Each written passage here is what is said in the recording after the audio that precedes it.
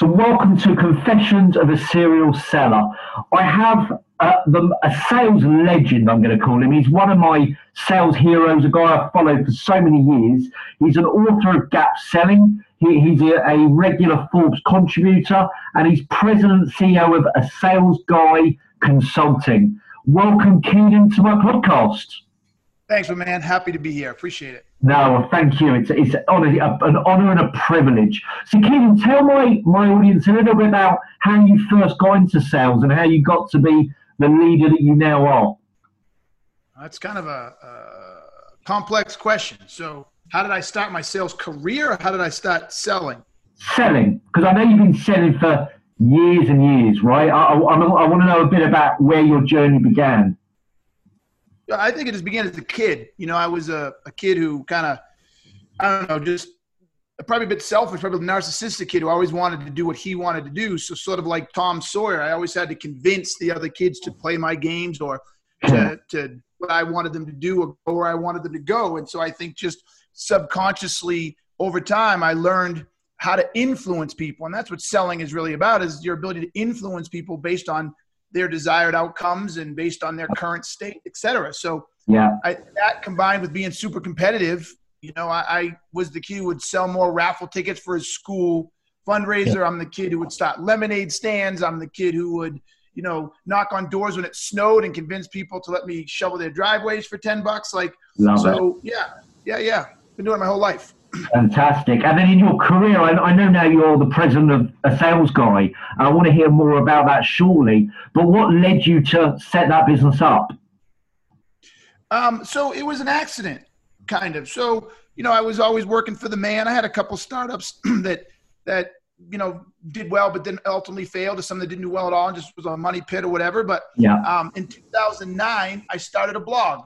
And the whole purpose of that blog was to help accelerate my career growth. I thought, look, every time I needed a job, it took me anywhere from 6 months to a year to find a new one because of the level I was, for how young I was. I was younger than most people in that level of job.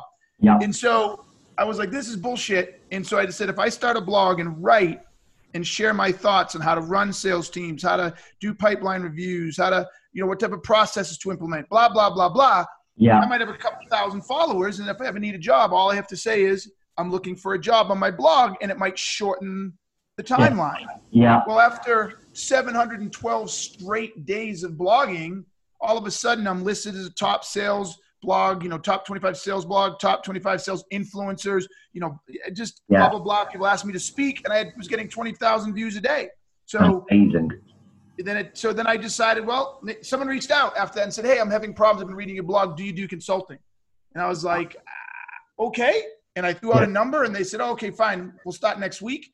And then it happened again. And I was like, all right, let's give this a shot. So I wrote on my blog, I'm starting A Sales Guy Consulting, and boom, it took off. Amazing. And you touched on, you know, when you were a kid, you were super competitive, and I'm sure you still are. And obviously you put in the graft. What else would you say your sales success has been down to? I think it's two things for me. And I think this probably goes with success in anything. I think one, I had a natural proclivity to do it, right? So, you know, some people have natural proclivity for singing, or a natural proclivity for writing, or a natural proclivity for math or medicine. Mm-hmm. I don't know. Like, everybody has these natural talents, right? Yeah. So I was lucky enough to sort of recognize I had whatever talent it is to make it that allows me to influence people well. But then I was committed to the craft. And so over time, my commitment to understanding how it works, my commitment to getting better, my awareness on what I was doing and what worked and what didn't work, I think you combine those two things and success will follow. I mean, a good example as well is my youngest daughter is a mogul skier. She's only 9 years old, and 9 years old don't compete across the entire nation, but in our region, she's the best 9-year-old there is. And so arguably she's probably one of the best 9-year-old mogul skiers in the country, if not the world. Right. And so she has a proclivity to mogul skiing, but what makes her so good is she actually loves it, and she watches video, and she practices, and she pays attention. And so she's getting better than other kids who just do it for fun. Yeah, and I think that's so key. Actually, I think, as you said, you've got to from the best salespeople in the world that I've had the pleasure on my podcast, like Gittimer and Jeb Blunt and Vic Antonio, names I'm sure you're familiar with, that they've all said they're work in progress and they're constantly learning, growing, developing themselves. Right? Yes. I think it's key. You talk about. I know you're like the finder of the elephant in the room. Tell my audience a little bit more about that. I just don't handle people avoiding conflict and letting problems fester. So I'm literally the guy that's like, really? I mean, guys, this is the problem. Okay. So yeah, it may not make Mary comfortable, or it may make John look a little vulnerable, or may make me look a little vulnerable, or we may not have a solution for it, but please stop avoiding it. Let's just freaking say it so we can move on. Yeah. Can you give me an example, a recent sales example with either within your business or one of your clients? That's a great question. Nothing's coming to the top of my head because I guess it's so common. I don't even really feel it anymore. You know what I'm saying? Yeah. Yeah, I really can't right off the top of my head, actually. No, that's cool. That's cool. Well, what would you say from, I mean, this is going to be a tough question, but you've worked with thousands of sales professionals. You've trained thousands. If there were sort of your 3 top tips that you could serve my audience with, what comes to mind first? I think the first one is stop selling your product.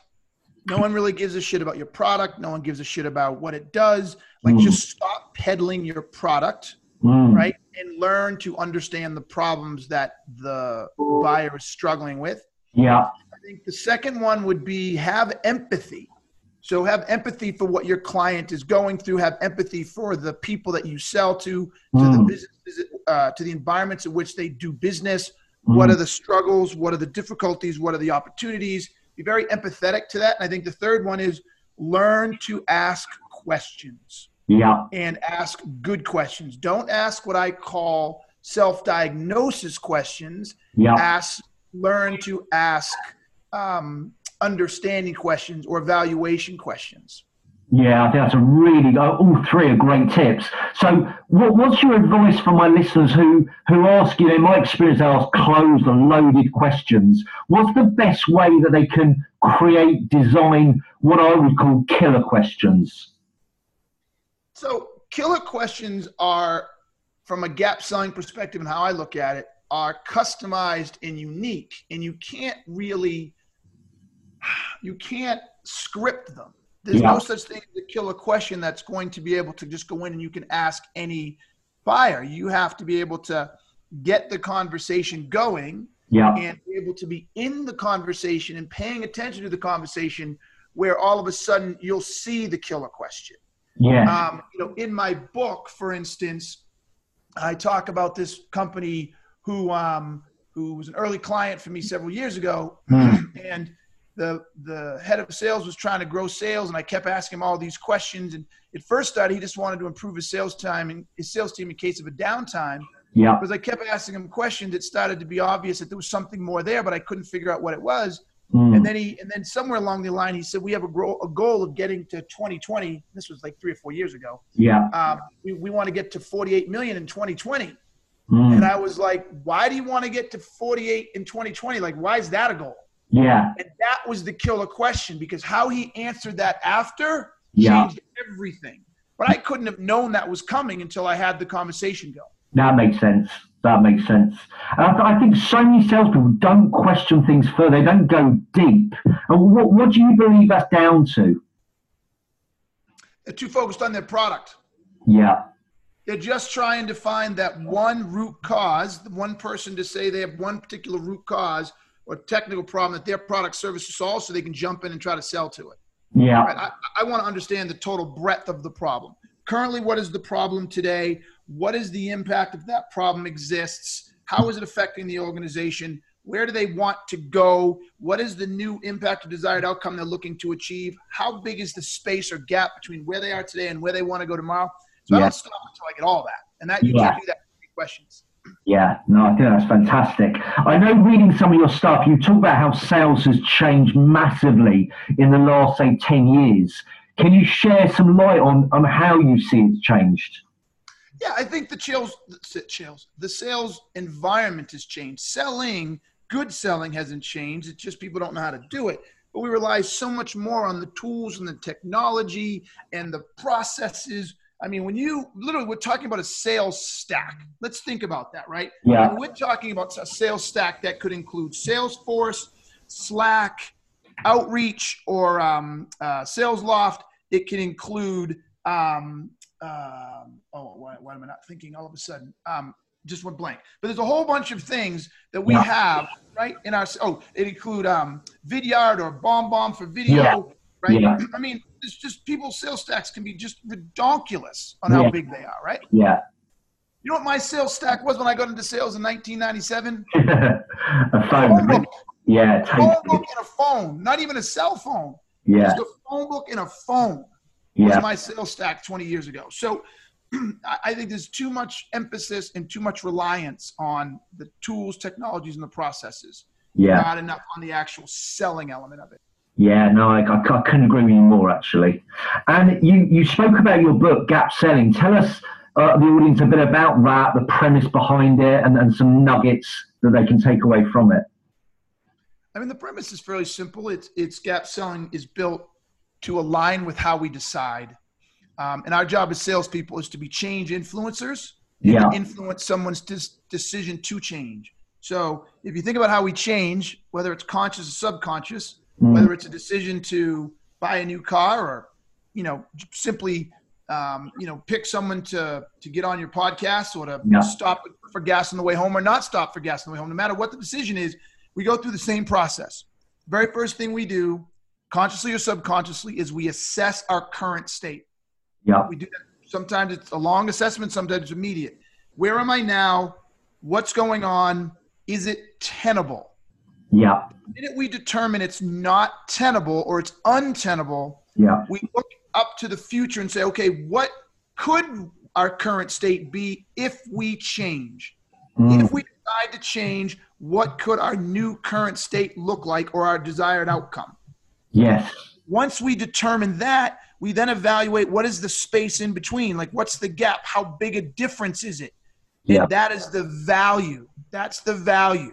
And so Gap Selling was written to help salespeople sell in alignment with how we decide. Fantastic. I love the premise. And what's your best advice on? You touched earlier about your three top tips, and one of them was about empathy. One of them was about and be able to influence that buyer, which clearly you've had major success in your career. What's one of the best ways you feel you can influence a buyer's decision process? You got to get them to understand and properly assess and measure and define their current state. Remember, no one's going to move until they determine that their current state is untenable. Yeah. Well, most people do this subconsciously, so they're not even they haven't really properly measured it. They know it doesn't feel good because something happened. Like I need a new car, right? Yeah. And a lot of times people say they need a new car and that takes them 3, 5, 6 months, even a year to get a new one. Why? Because they haven't actually sat down and done a full assessment.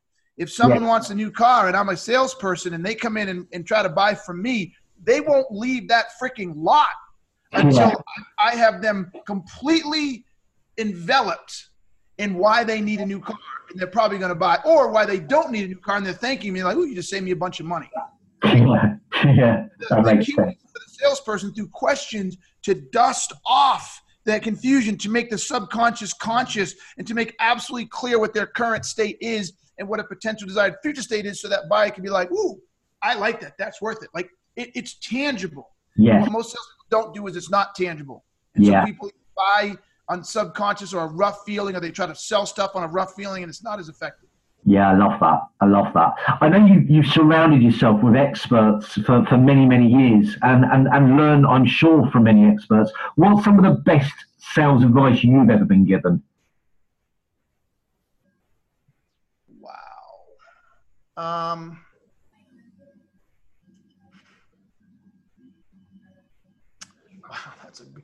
I guess I'm sure I've been given tons of advice, but I think the one that stuck with me the most, that came at the earliest in my career, is selling is not telling. Yes. And it goes back to what you said, right? Don't product bash, don't feature, but I don't want to hear about it. It's boring, it's shit. I want to know how you can help me move me from A to B, right? Yes. And you can't do that until you understand the problem. And you can't do that until you get them to talk to you. Yeah. If you had, and this might be tough for you, Keenan, but because you've written so much great content over the years, what if you had one sales mantra? What apart from you don't sell, tell? What apart from that? What would your one mantra be?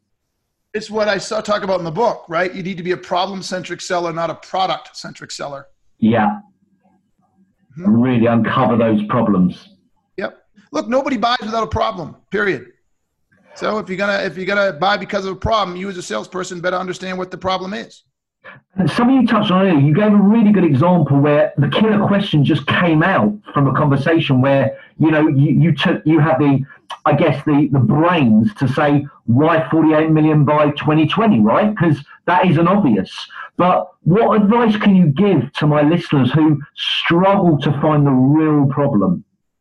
They got to spend less time educating themselves on their product. They need to spend more time educating themselves on the businesses they sell into and business in general. Right? I talk a lot in the book about the types of personalities or traits that make good gap sellers. And there are things like business acumen. There are things like curiosity, critical thinking, problem solving. And so my mind just works in a way that when I'm talking to a head of sales and it's in 2016 and he's telling me about some goal in 2020 and I'm like, well, like in the way he said it, I don't know, I just teed in onto like, why is that important? It just seemed something clicked inside of me that said, like, of all the times, 2020, and why that number? Like it just arbitrary, and it didn't make sense why they were chasing some arbitrary number, but it wasn't arbitrary, and that was why it was a killer question. I learned by asking him that the value of their companies, or the way companies are valued, and the valuations were done after a company was 45 million or higher, doubled. So if you're under 45 million, companies like his sold for like 2 or 3x. If you're over 45 million, all of a sudden it started selling for 3 to 4x. And so that was worth hundreds of millions of dollars. So once that was on the table, then I was like, well, wait a minute. It's a private company. So who does that affect? Just the owner? And he was like, no, a handful of us senior executives just purchased from the owner shares. So there's a small crew of us, and we just spent our own money buy out the owner, and now we have shared equity in this. The ratios weren't the same, but they all had shared equity. And I'm like, all of a sudden this was becoming crystal clear. And then I asked the question, well, how far are you? You've been growing 20% year over year. So this is why it was a killer question, and why I can't teach this. People just have to pay attention and learn it. Yeah, this was a killer question.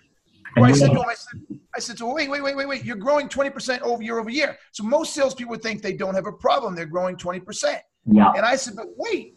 And I kind of quickly did the math, and I said, at your current rate where you are now, you're not going to hit the 48 million by 2020. He said, you're right. And I said, but you're off by 7 million. He goes, I never really thought about exactly how much I was off. And I said, watch this.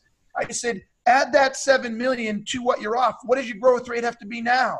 Yeah. And he did the math, and he said, it's 37%. I said, how the hell are you going to go 37% right now? Next thing he knows, he's like, okay, when can you come on? Right? So that's how it's done. You just have to know things. I'm dying to hear, because I was going to ask you, I was curious of why you've explained that, but we're now in 2020. What happened with that company? They've made it, or they've come within a couple of million. Okay, fine. So they got over that 45 hurdle. Yes. Amazing. Yes. Love that. I worked with them for 3 years, or no, 18 months. So yeah, they're total gap sellers through and through. I'm actually still working with them. I shouldn't say stop. Love through it. and through. Love it. Long gap sellers. Yep. What would you say again, this is going to be hard for you, I'm sure, but if you had to say your top 3 sales books that have taught you the most, that's given you most insight to be a huge success, what are they? Yeah. One is Challenger Sale. Love that one. I've got Matt Dixon next on my podcast. The guy's a legend, right? Who do you have? Matt Dixon? Matt Dixon, yeah. Yeah. He tell him I said hi. He if you see on the top of my book, he called gap selling fresh and provocative. Great guy. Love it. I love Challenger Sale. Yeah. I loved it because when it came out, it was someone finally said something different than what everybody else had been saying for so long. Agreed. Another one, now this is time consistent. Like you got to remember like the timing of when I read it, but at the time, Hope is Not a Strategy. Loved that one. I've not read that. Who is that by? Rick Page, I believe. I believe he's passed away, unfortunately. But Rick Page, Hope is Not a Strategy. It was a phenomenal book in the late 90s that was very helpful to me. Brilliant. Yep. And then the last one is Execution by Larry Boston and Ram Charan, which was not a sales book per se. Yeah. It's a book on how to execute. But my personality and the way I did things, I was all about ideas and not about execution. And that book fundamentally helped change how I looked at it. Helped with my critical thinking and helped with my business acumen. Amazing. And what would you say, thinking back over the years you've now been selling in any product, any service, what sale are you most proud of and why? What am I most proud of? Which sale in any area of your life that you've sold, from, as you said, from when you were a kid selling lemonade and up to selling, consultancy training programs, which sale in particular stands out for you most, that you're most proud of, and why? It wasn't in my sales career. Okay. It was in my personal life. So when I was 24, I was going to the University of Colorado Boulder. Mm. And I was dating this girl, and we were sitting in her living room, and she pulled out these pictures from around the world. Like she had these pictures of young kids. And she had pictures of the Great Wall of China and all this. I'm like, whoa. And remember, I'm 24. I think she's 21 or 22. So and this is in the 90s. I'm like, what? Where'd you get these? She goes, oh, I traveled around the world. Yeah. And I'm like, what are you talking about? And she's like, yeah. I got on a boat and went around the world. It's called Semester at Sea. Right. And I had never heard of it. I'm like, oh my God, that's amazing. I gotta go. And she's like, yeah. And I go, how much is it? It's $13,000. Well, 1992, this is 92, right? $13,000. You might as well set $1 million. You know what I'm saying? Yeah. And I was like, oh, so much for that. And then she goes, but CU, the school I was going to, University of Colorado Boulder, used to sponsor it. So they have scholarships. I think they have 2 half scholarships they give out. So that can help. But I'm like, oh my God, I was like, even if I get half, I'll figure out another way. I'll figure it out. So one step at a time. So I went down to the office and I got the application. And on the application had 3 requirements. It said you had to write an essay on why you would be good. You had to have a 3.0, and I forget what the other thing was. I think it was you had to you had to go through I forget what the third one was. Yeah. But anyways, so I was like, well, I got this. I'll write the essay, no problem. You had to be in financial need. That was it. And I'm like, I'm in financial need. Check it. I'll write the essay, check, but you have to have a 3.0, and I only had a 2.8. Yeah. And I said, fuck this. I'm still doing this. And so I said to myself, how do I make myself stand out? And what I decided was to write an article, like a newspaper article. Remember, this is before the internet too. Yeah. So I decided to write a newspaper article in format it like a newspaper article. And then all the questions that they asked you to answer in the essay. So in the essay had like 8 questions you had to answer in it. I had the format as if a reporter was asking me the questions. So then I structured it like a newspaper. I put it in columns, and I had a headline that said CU student trades for cabins, and then had below AP Boulder, Colorado. You know what I'm saying? All that. Yeah. And then it said, when asked about the trip, Keenan says, and then I answer it, and then the reporter would ask me another question, and then I copied it into a black and white, piece of paper and submitted that. And then they asked me to come in for my interview, and the first thing they said, before we get into the interview, we're a bit confused. Yeah. It says, according to this newspaper article, you're already going. What do you need from us? And I said, that's not a real newspaper article. That is my essay. And they were hysterical. blown away. Yeah. And then they took me through the and this is actually key to the Challenger Sale. Then they took me through the interview process, and one of the questions I'll never forget, they asked me, they said, look, you'll be 25 when this trip comes up. Most of the kids will be 21 or 2019, 2021. Yeah. You see your age is a way to help these other kids or act as like a resource for them and as like a counselor or someone like that. And I looked him in the eye and I said, no. I said, these kids are 20, 21 years old. They don't want another student acting like one of the teachers or a counselor. Yeah. They don't want that. These kids are being sent along. If they're not old enough to take responsibility for themselves, there's nothing I can do to help them. This whole trip is about coming into your own, blah, blah, blah. So I challenged their premise. Love that.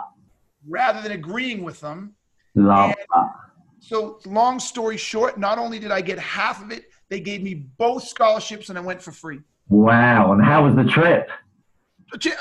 Once in a lifetime. I literally went to Russia, Turkey, Greece. I climbed Egypt, the pyramids of Egypt at sunrise. I saw the Great Wall of China. I went to Taiwan. I went to Malaysia. Wow. I went to the Hermitage. It was unfucking unbelievable. That is a sale and a half. Are you still in touch with that? Are you still in touch with that lady?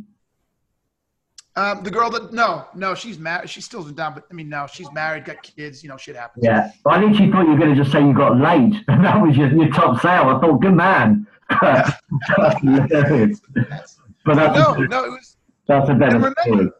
Remember the key, and I tell this all the time, is I didn't meet all their requirements. Yeah. Right? They said I had a 3.0. I didn't have a 3.0. I only had a 2.8. And they still not only gave me the scholarship, they gave me both. So that was why it's the greatest sale. People take themselves out of sales too often. They literally say, "Oh, I can't do this. I don't meet the requirements." They don't even try. Yeah. Forget that. And do you think that came down to the fact you just thought outside the box? I mean, that genius initiative with the article. What was the question? What do you think it came down to? Why did they give you the 2 scholarships? Do you think it was the fact you thought outside the box? Did the article? Was that the sale? Do you reckon? Yeah, I think it was the combination of my presence in the interview to challenge them. Yeah. I think it was the creativity of the article. I think it's how I answered the questions. Because look, what I did is I said, remember, this is about influencing change, right? This is what people don't get when it comes to sales. It drives me fucking crazy. Yeah, they're always focused on themselves, right? So I sat there and I asked myself, if I'm on this selection company, i.e. empathy, put myself in their shoes. Hello. Yeah. I asked myself, what are these people looking for? Why would they want to give somebody money to go on this trip? And what they're looking for was somebody who they believed would get the most out of this trip and would represent them really well and make them look good and justify the money. Yeah. But you don't do that by just saying, I want to go on the trip because I think that it would be an amazing life experience. No, dumbass. That's not what they want to see, right?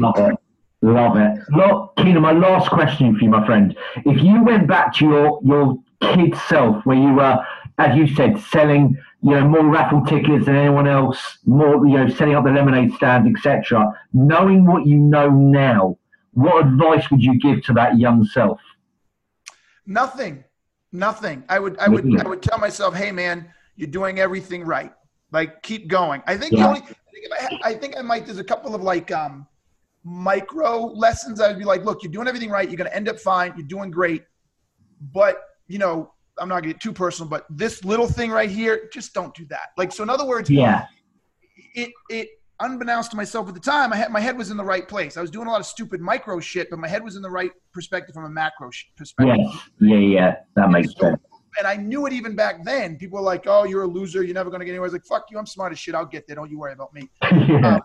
And so I think I just would have told myself a couple of, you're doing everything right, but just don't stop at that gas station. You're doing everything right, but just avoid that rest area. Like, they're not going to change your life. You're going to end up where you need to be, but they're going to create a little bit of unnecessary pain. You just don't need that pain. Yeah. Totally.